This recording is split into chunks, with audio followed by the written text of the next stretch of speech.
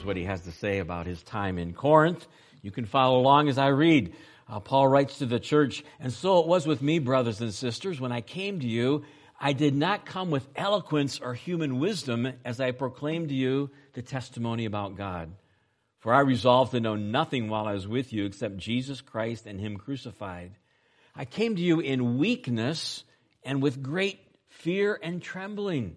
My message and my preaching were not with wise and persuasive words, but with a demonstration of the Spirit's power, so that your faith might not rest on human wisdom, but on God's power." Let's ask God to bless us this morning as we look into His Word. Lord, thank you for the privilege we have to be here today. Thank you for another day to wake up, to praise you, and to live for you. Lord, I pray that as we open your Word today, that your Spirit would take the Word of God and speak to our hearts. And Lord, I pray that we would be changed, that we would be different people when we walk out of these doors today because we have met with you. So we ask that you would speak to us today. Encourage our hearts now, we pray, in Jesus' name. Amen. You may be seated. Well, in 42 years of church ministry, I've never worn sports paraphernalia to church before. But I just thought, after so many years of the Lions not doing well, that it might be appropriate. So, all right. So don't let this distract you. I don't want you thinking about the game. I want you to be thinking about right here. And I think the Lions are going to win. After all, what's one of the names of God? He's the Lion of the tribe of Judah, right? That doesn't say anything about 49ers. It's the Lion of the tribe of Judah. So I think we're going to the Super Bowl. So I'll hopefully wear this in two more weeks. All right? All right. Hey, finally got an amen. It took the Lions going to the championship game, but finally got an amen. All right, let me just set the stage here because we're in the book of Acts. And just a brief background on the book of Acts written by Dr. Luke. He wrote it 30 to 60 A.D., so it's a period of about 30 years. And he's recording the birth and the growth of the church. It's early church history. And so remember with Jesus, before he ascended to heaven, he's with his disciples. And he says this in Acts 1:8, "But you will receive power after the Holy Spirit comes on you, and you will be my witnesses" where? Jerusalem, Judea and Samaria, and to the ends of the earth. And if you've been with us through the book of Acts, I've said this almost every week, there's the outline of the book of Acts. The first 7 chapters, what? Pentecost happens, the church is born, and there's 120 believers initially. Peter gives a sermon, and now there's 3,120 believers in Jerusalem. And the first 7 chapters of Acts talks about that. Then what happens? Persecution comes. A man by the name of Saul, who later became Paul, that we're going to look at this morning, is persecuting the church. So the church scatters. They go to Judea and Samaria, but what do? They share God's word and share the gospel. And now the church is expanding. That's chapters 8 through 12. The last part of the book is the gospel going to the ends of the earth. How does that happen? Well, that happens through Paul and his companions. And he takes 3 missionary journeys. We've already looked at the first one, and now we're in the middle of missionary journey number 2. I think you have a map in your bulletin that is tracing Paul's second missionary journey. This morning, we're in Corinth. So we're going to take a 5-minute trip to Corinth. It's going to be on the screen. This will give us some good background about Corinth, and then we'll jump into the text. So let's look at that, and then we'll study the text.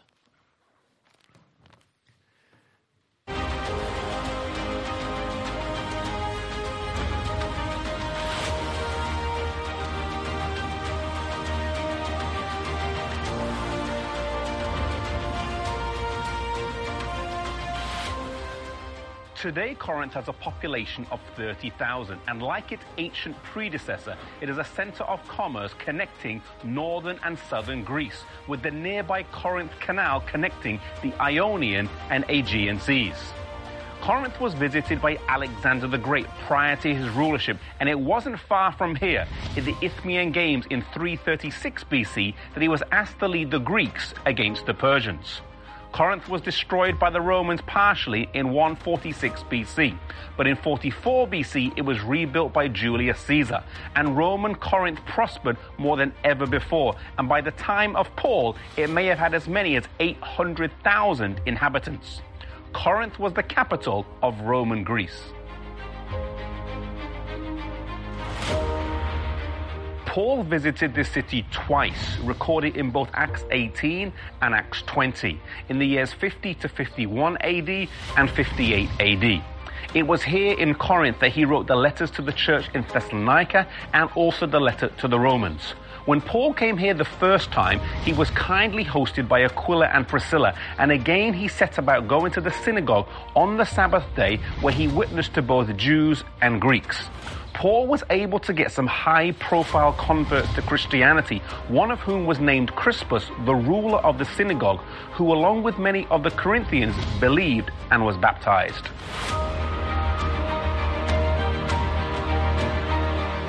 When Paul came to Corinth, he had a different strategy than when he was in Athens.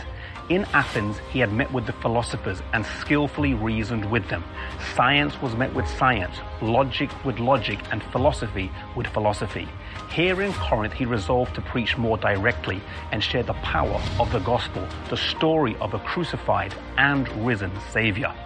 His message would anger his Jewish hearers, and the Greeks would think it ridiculous, but Paul preached the gospel without apology. It was met with resistance, and Paul was going to leave, but the Lord appeared to him and told him that many in Corinth would believe. Whilst Paul was here, he wasn't a financial burden on the believers, either here in Corinth or abroad, as he supported himself through his trade as a tent maker. Here Paul leaves a strong example in ministry, whereby his trade supported him and provided him with ministry opportunities he wouldn't have had if he was just preaching. Today God needs men and women who will take Christ into the marketplace and will go where no living preacher can go.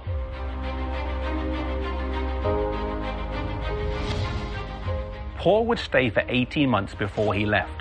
The Jews would try to get him tried right here on the bema before Galileo, but he immediately dismissed their case. He would travel on to Ephesus, where he would write the letters to the church in Corinth. He also met a man there named Apollos, who would come here to Corinth and do much public evangelism and door-to-door ministry. It is from his and Paul's ministry where we see that Paul planted the seeds with limited success, but Apollos watered them. As he experienced great success in ministry, people started to compare his ministry with Paul's, something that greatly dishonors God.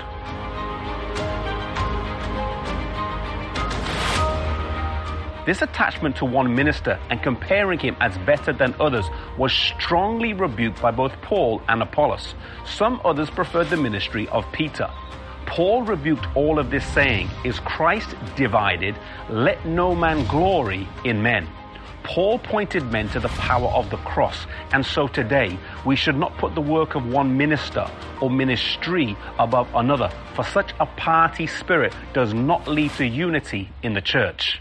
May we know our place in the world today, and whether we are sowing seeds or reaping a harvest, know that neither aspect of ministry is more important than another, and God needs all of us working together to spread the gospel today.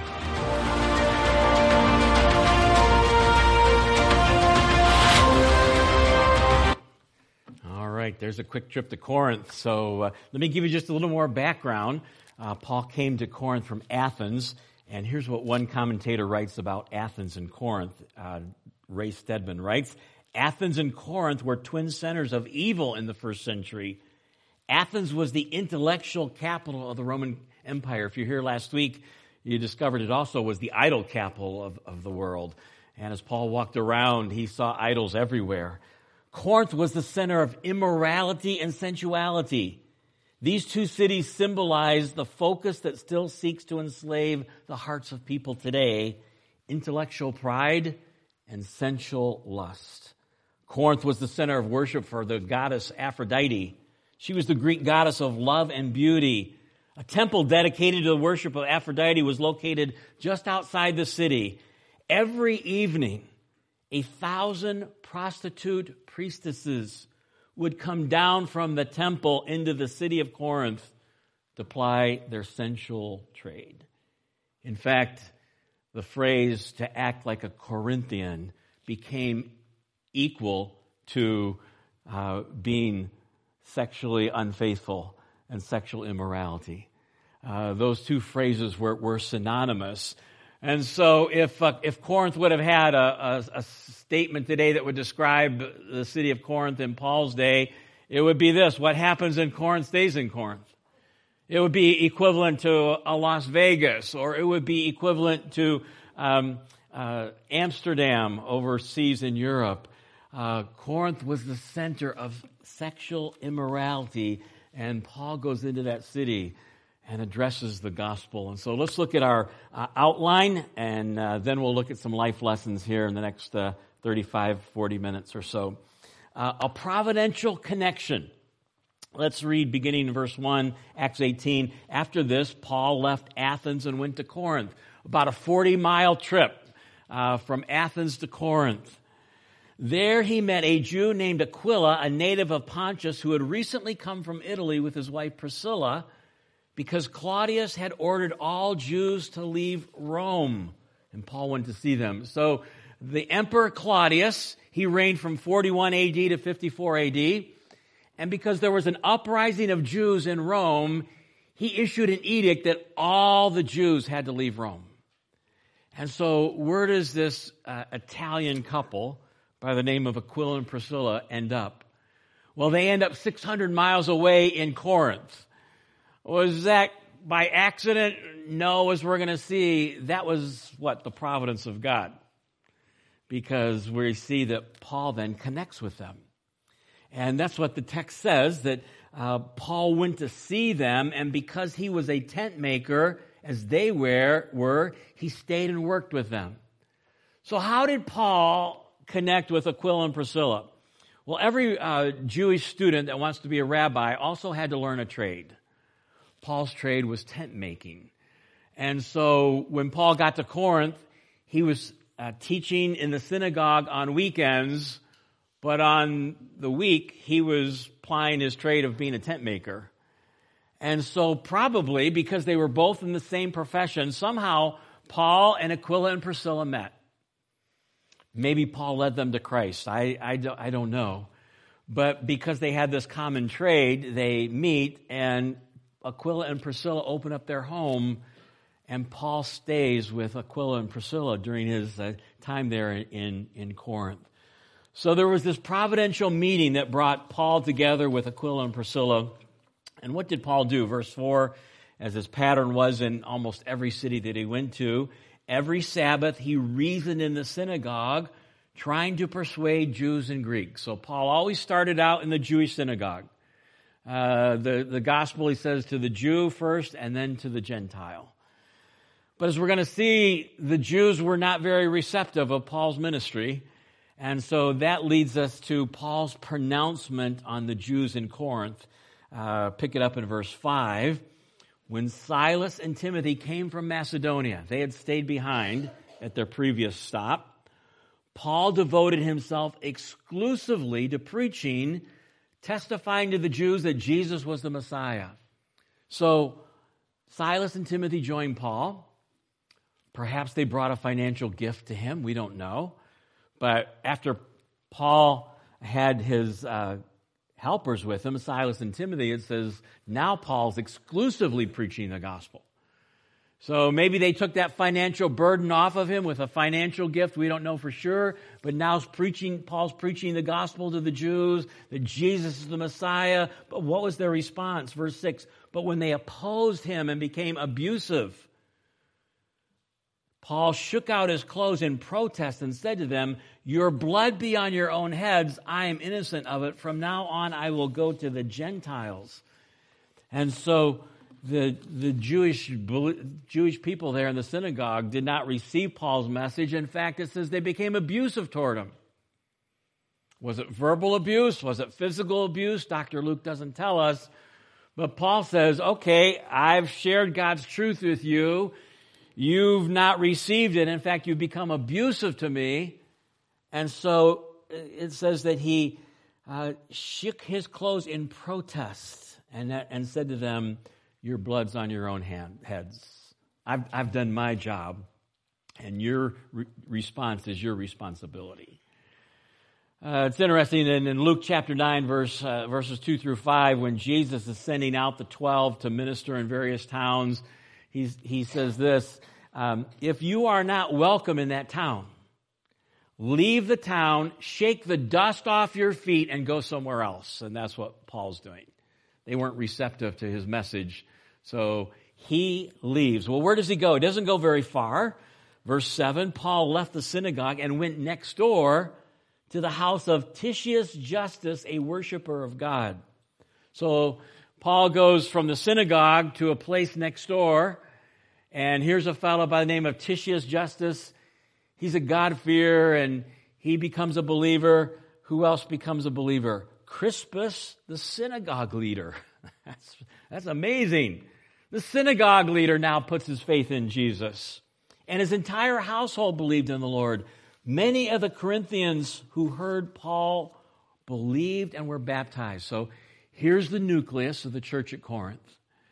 And it's Titius Justus, it's Crispus, who was the head of the synagogue, and many other people who heard Paul preach and put their faith in Paul and were baptized. And now there's the core of a church. Well, let's continue through the text, verses 9 and 10. We discover God's promises to Paul in a nighttime vision. God's promises to Paul in a nighttime vision. One night, the Lord spoke to Paul in a vision. So Paul has a vision, and God speaks to him while he's in Corinth. Here's what he says. Do not be afraid. Keep on speaking. Do not be silent, for I am with you, and no one is going to attack and harm you because I have many people in this city. So Paul stayed in Corinth for 1.5 years, teaching them the Word of God. You know, sometimes we read about Bible characters in the Bible, and we tend to put them up on a pedestal. You know, the 12 apostles, the Old Testament prophets. But James chapter 5, verse 17, in writing about Elijah, says, Elijah was a man just like us. And Elijah had his ups and downs, and Elijah got discouraged, and the same is true of the Apostle Paul. Our scripture reading this morning from the first letter to the Corinthian church in 1 Corinthians chapter 2, verse 5, and this isn't what we think about when we think about who the great Apostle Paul is. But listen to what he says. I came to you in weakness with great fear and trembling. I came to Corinth and I was afraid. I was weak. I was trembling. And so Paul has a vision, and God comes to Paul and he meets him right where he's at. And the words that God spoke to Paul in this nighttime vision encouraged him. I think Paul was probably thinking of leaving Corinth. And God's vision to him said, hey, keep on speaking. Don't leave, because why? I'm going to be with you. And by the way, there's many people in the city yet that I need to reach through you. So Paul stays. He stays for 18 months after God speaks to him in that vision. Well, we want to finish up our text, and then we're going to look at 3 life lessons here. Verses 11 through 17 is God's protection of Paul. God's protection of Paul. Paul stays in Corinth for 1.5 years, teaching the Word of God. Verse 12, while Gallio was proconsul of Achaia, the Jews of Corinth made a united attack on Paul and brought him to the place of judgment. We saw that in the video. It's literally called the Bema Seat. They are trying to stop the ministry of the Apostle Paul, and so they get him and they bring him before the ruler by the name of Gallio, and they're trying to stop Paul and get rid of Paul. And so the text says, here's their charge, verse 13. This man, they charge, is persuading the people to worship God in ways contrary to the law. He's not speaking truth, is what they're saying. And so they want Gallio to get rid of Paul and to kick him out. Just as Paul was about to speak, Gallio said to them, so Paul's ready to speak in his defense, explain his defense, but he doesn't have to say a word because God intervenes through the ruler Gallio. If you Jews were making a complaint about some misdemeanor or serious crime, it would be reasonable for me to listen to you. But since it involves questions about words and names in your own law, settle the matter yourselves. I will not be a judge of such things. So here's Gallio. He dismisses this case and says, hey, this is not to bring before me. You need to take this elsewhere. And he tells them to leave. And God protects the Apostle Paul through a ruler by the name of Gallio. And God had placed Gallio in a place of prominence and authority for such a time as this. That encourages me as we're in an election year. You know, here we are, and it's already ramping up the presidential election. And what we need to realize as followers of Jesus is that God's already got this. Whether it's going to be another 4 years of President Biden, whether it's going to be another 4 years of President Trump, whether it's going to be Nikki Haley, there is a movement to try to bring a third candidate, and they're working to put a third candidate on a ballot. But whoever it is, God's in control, and history is his story, and we can rest in that. Well, God brought Gallio at just the right time to intervene on behalf of the Apostle Paul. And so he dismisses the case. It says in verse 16, he drove them off. Notice how this passage finishes. Then the crowd there turned on Sosthenes, the synagogue leader, and beat him in front of the proconsul. So they wanted to take their anger out on somebody. And who did they take it out on? The leader of the synagogue. His name is Sosthenes. And Gallio showed no concern whatsoever. Well, we're going to stop in our study of the text right there this morning. And what I'd like us to think about is how does this apply to our lives? And what are some life lessons that we can learn from Paul's visit to Corinth? And so we're going to look at 3 of them this morning. And here is the first one. God providentially places ministry partners and encouragers in our lives. I hope you've discovered that in your life. But God providentially places what? Ministry partners and encouragers in our lives. That was Aquila and Priscilla. How did God connect Aquila and Priscilla and Paul? Well, God connected them because Claudius issued in Rome an edict to get rid of all the Jews out of Rome, and so God moves Aquila and Priscilla 600 miles east from Rome to Corinth because he knew that, Paul needed some encouragement. He knew that Paul needed some ministry partners. And Aquila and Priscilla became key partners with Paul in the ministry of the gospel. And so Paul was greatly encouraged through the ministry of Aquila and Priscilla, and they became his partners not only in Corinth, but in several other cities in ministering the Word of God. And so we need to realize that ministry is a team sport. And if we try to do ministry alone, if we try to live the Christian life alone without other people and encouragers, we're going to fail miserably. A little acrostic team. Together, each accomplishes more. One small illustration of that is these little audio Bibles. As we come together and throw our change in a little box, we're going to make a big impact in the world and for the cause of the gospel. And so God providentially places ministry partners and encouragers in our lives. You notice in the missionary journeys that we're studying in the book of Acts, no one's going alone. They always have a partner, don't they? It's Paul and Silas, or it's Barnabas and Timothy, but no one's being sent alone. Luke chapter 10, Jesus sends 70 laborers out to do his work. What's he tell them? Go 2 by 2.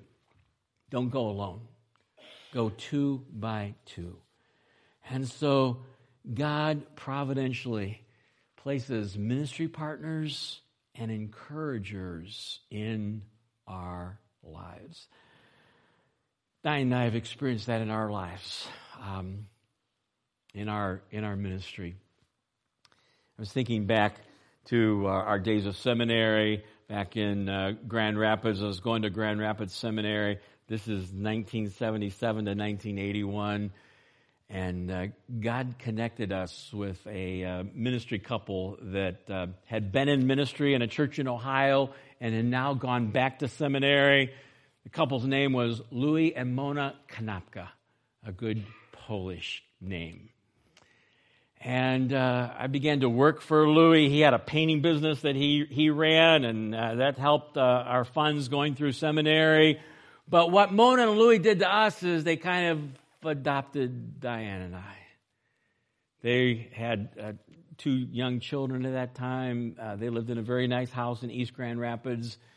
They would have us over for dinner often. We would do things socially together, and they just reached out and encouraged us during those seminary days.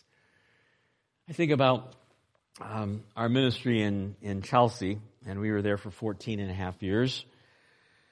And another couple that God providentially brought into our lives to be ministry partners and encouragers. Their names were Everett and Ruth Berkey, Burkey. Now, this is almost 40 years ago, probably 37, 38 years ago, but I still remember the first time I met Everett. It was at our first Sunday there officially as a pastor. And he came up to me and he says, "My name is Everett Berkey. It rhymes with turkey." I never forgot that. I did call him Mr. Turkey a couple times, but I think, no, I didn't. It just stuck with me. Everett Berkey rhymes with turkey.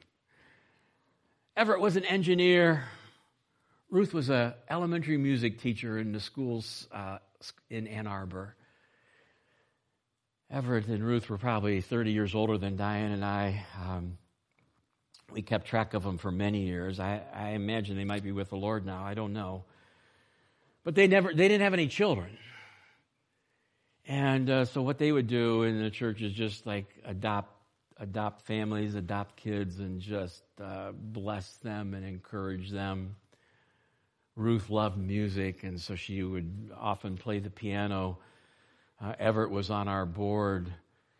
They would quietly work behind the scenes, and if there was anybody that had any need, they would look to meet that need or to reach out to a hurting person and just minister to them. Probably told this story before, but I'll tell it again because it's so just significant of the way that God brings partners and encouragers into our lives. So here we are in Chelsea. We're relatively new there. We have 3 young boys, and we're living on a very, very tight budget. And so there's not a lot of room for extras. And one Friday or Saturday, the Berkeys invited us to come over for dinner. But here was the plan. Ruth said she's going to go shopping, clothes shopping with Diane, and then at a certain time we'll meet back at the Berkeys' house for dinner. And I thought, well, that's kind of a good plan. I certainly don't want to go shopping. But to be honest, I was a little bit concerned because, I'm always kind of watching the bottom line, and I knew there weren't a lot of extra funds there. So they're gone. They're shopping for 2 or 3 hours, and now I'm at the Berkeys' house, and I see Diane and Ruth pulling in their car, and Diane gets out, and she's holding all these packages, like a lot of packages. And I'm starting to get actually a little upset and angry because we don't have the money for all these clothes. And she's got a big smile on her face. And I discover as she kind of pulled me aside, she said, when we went shopping, Ruth said to me, I am going to clothe you from the top of your head to the bottom of your feet. And Ruth bought her shoes, and Ruth bought her dresses, and Ruth brought her, I don't know what all else, but there was a lot of packages. When I found that out, I felt like a turkey because I'm like, man, I kind of jumped to some wrong conclusions. You know how much that encouraged us in our ministry to have somebody care enough to do that? God providentially places ministry partners and encouragers in our lives. Now, I could go on this morning and begin to list some names, and many of you that are sitting right here, of how you've ministered and encouraged and partnered with us in our ministry here at Community Bible Church. I'm not going to do that because I'm going to leave somebody out. But you have been a great encouragement to us. But God providentially places ministry partners and encouragers in our lives. He did that for the Apostle Paul through Priscilla and Aquila, and He'll do that for you. And ministry is not a solo sport. We need teamwork. All right, secondly, our evangelism efforts should focus on those who are receptive to the gospel. Our evangelism efforts should focus on those who are receptive to the gospel. So here's Paul. He's preaching in the synagogue Sabbath after Sabbath, and he's not getting any response. In fact, they're giving him pushback. They're becoming abusive. What does Paul say? I'm moving somewhere else. I've shared the truth with you. I've shared the gospel with you, and you're not receiving it. And not that you ever totally write somebody off, but Paul's got a burden for people, so he goes next door. And he finds Titius Justus, and he finds the head of the synagogue, Crispus, and his family, and they come to faith in Christ. And so the lesson for us this morning is that we need to focus our efforts, on those who are receptive to the gospel. It's one of the reasons that I like our Awana program that reaches out to kids in our own church and kids in the neighborhood. Children'sMinistryOnline.com says, in the U.S., nearly 85% of conversions to Christ happen between the age of 4 and 14. In other words, most people, 80% or more, come to faith in Jesus between the age of 4 and 14. What's that tell us? That children are receptive to the gospel. In fact, Jesus said, unless your heart becomes like a childlike faith, you won't enter the kingdom of God. And so the Awana program being used to reach over 5 million kids every week. And every week on Wednesdays in the fellowship hall, we say the pledge to the Awana flag. And it goes like this: I pledge allegiance to the Awana flag, which stands for the Awana clubs, whose goal is to reach boys and girls with the gospel of Christ and to train them to serve Him. And so there's fertile soil in the hearts of boys and girls between the ages of 4 and 14. Well, we need to focus our efforts on those who are receptive to the gospel. The third truth here, as we begin to wrap this up, life lesson number 3. During difficult seasons of our lives, we must continually focus on the promises of God. During challenging times in our lives, where does our focus need to be? We need to go back to God and the promises of God. And that's what Paul did. God came to him in a night vision, and here's Paul, and he says, hey, I was weak, and I was afraid, and I was trembling, and not sure I wanted to stay in Corinth. And what does God do? He appears in a vision, and he speaks directly to Paul. He gives him 3 commands and 3 promises. If you want to look back on the text, it's back in Acts 18:9. The Lord spoke to Paul in a vision. Here's the commands. Don't be afraid. Number 2, keep on speaking. Number 3, do not be silent. And so Paul, don't let fear overtake your life. Don't let fear help you make a wrong decision. I want you to keep on speaking. I want you to not be silent in sharing the gospel. And then he gives 3 promises. For I am with you. The second promise is, no one is going to attack you and harm you. Now, Paul's already been through a lot in his missionary journeys. He's already been beaten. He's already been in prison. He was stoned in Lystra and left for dead. And God encourages him in saying, hey, you're not going to face that here, at least physical abuse.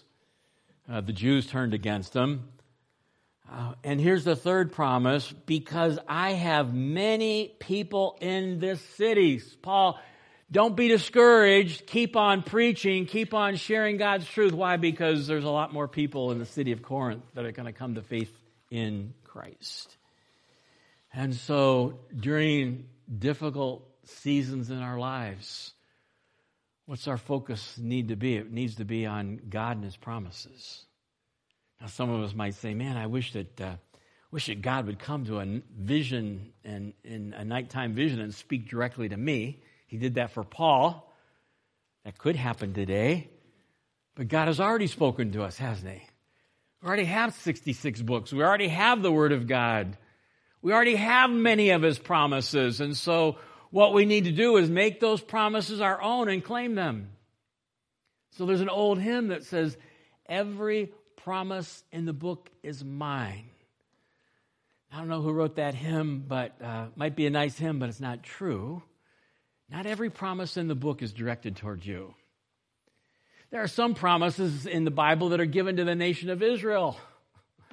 There are some promises that are given to the church. There are some promises that are given to individuals. Jeremiah 29:11 is one of the great verses that many people claim for a verse, and it is a great verse. Just to understand the context, it was given to the nation of Israel while they were in Babylonian captivity. For I know the plans I have for you, plans not to harm you, but to give you hope in a future.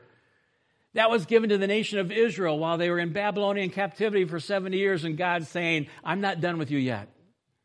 Now, can we claim that truth and apply it to our lives? I think we can. Just understand it was given to the Israelites. So not every promise in the book is ours. That's why we need to understand the context and who it was given to. But where do we need to turn when life gets tough? We need to go back to God's promises. And that's what God did for Paul. I'm going to be with you. No one's going to harm you physically. And you're going to still reach many people in the city of Corinth. What promises do we need today? There are so many. The promise of God's presence. That's Hebrews 13:5-6. Never will I leave you or forsake you. You're never alone. Like, God is always with us. And sometimes we don't feel that He's with us, and we can't make decisions based on our feelings. They're a horrible indicator. We need to make decisions based on the truth of God's Word. It was the atheist professor that wrote on the board in the classroom, God is nowhere. And a student came up after the lecture was over and rewrote those letters and just shifted them a little bit and wrote on the board, God is now here. And it's all about our focus and our perspective. So God is with us. The promise of His presence, the promise of His peace. Isaiah 26:3. Thou wilt keep in perfect peace whose mind is fixed on their problems. No, whose mind is fixed on God. Philippians 4:6-7. Don't be anxious about anything. Stop worrying, he's saying. But in everything with what prayer and supplication, let your requests be made known to God. And then what's the promise? The peace of God that passes all understanding will guard your hearts, your emotions, your minds in Christ Jesus. It's like being in the eye of a hurricane. You can have trouble all around you and storms in your life, but if you're trusting God, you're in the eye of the hurricane and you can experience peace, even in the midst of trials. The promise of God's provision, Philippians 4:19. But my God will supply all your needs according to His riches and glory by Christ Jesus. God will supply your needs. And we can trust him for that. The promise of God's power, Philippians 2, for it is God who works in you to will and to do his good pleasure. It's the power of God that works through us to accomplish his purpose. The promise of God's purpose in our life, even in the midst of pain. Romans 8:28. For we know that in all things, God works together for good to those that love God, to those who are called according to his purpose. We may not understand it, but God is working even in our pain to accomplish what? His purpose and our spiritual good. I don't think it was fun for Aquila and Priscilla to be told, get out of Rome and move 600 miles away and live as a refugee in a new city. Probably wasn't easy, but it was part of God's plan to connect with Paul, to accomplish God's plan and God's purpose. The whole book of 1 Peter's theme is pain with a purpose. It's written to first century Christians who were under persecution, and the Roman Emperor Nero was making it very, very difficult. But if you understand the purpose of pain, that gives us hope. The promises of God. How about this promise? It's all through Scripture. Jesus is coming again. He's coming. Just like he came the first time. And you read the Revelation, the last chapter, he says 3 times, I'm coming, I'm coming, I'm coming. He says, I'm coming soon. It means I'm coming quickly. And so that gives us hope as we look around the world in which we live in. And we realize, hey, our citizenship is not here on planet Earth. But there's a day when Jesus is coming and he's going to take us home to be with him. And so shall we be with the Lord forever. And that gives us hope and that gives us encouragement. So no matter what you're going through right now, and most of us have stuff on our plate, where do we turn? We turn to God, and we turn to the promises of God.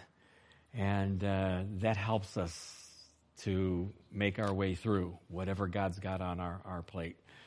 So 3 life lessons. God providentially places ministry partners and encouragers in our lives. I hope you found that to be true.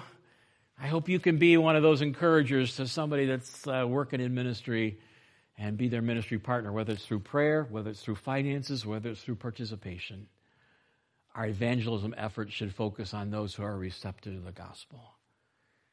If you have grandchildren, that's the stage that we're at, and have 6 number 7s on the way. And my daily prayer is that they would all come to Christ. They would all come to know him and to walk with him. And focus our efforts on making sure they know and understand the gospel. And lastly, whatever you're facing, God's got hope and God's got a promise for you. I trust that encourages you. Let's pray together this morning. Lord, thank you for these lessons that we can learn through the Apostle Paul.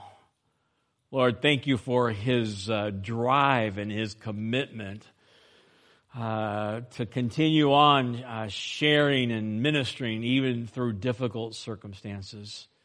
Lord, I thank you for ministry partners through so many years that have encouraged our ministry. I thank you for so many people here at Community Bible Church that have been an encouragement and ministry partners. And Lord, may we not be discouraged in doing well. May we keep on looking to serve you and finish well. Lord, for those that are going through a challenge right now, Lord, I pray that they would cling to the God of all hope, who gives us promises that he'll never leave us, that he will supply for our every need. Lord, and that someday you're coming back for us and we'll spend eternity with you. May that encourage our hearts today. We'll thank you in Jesus' name. Amen.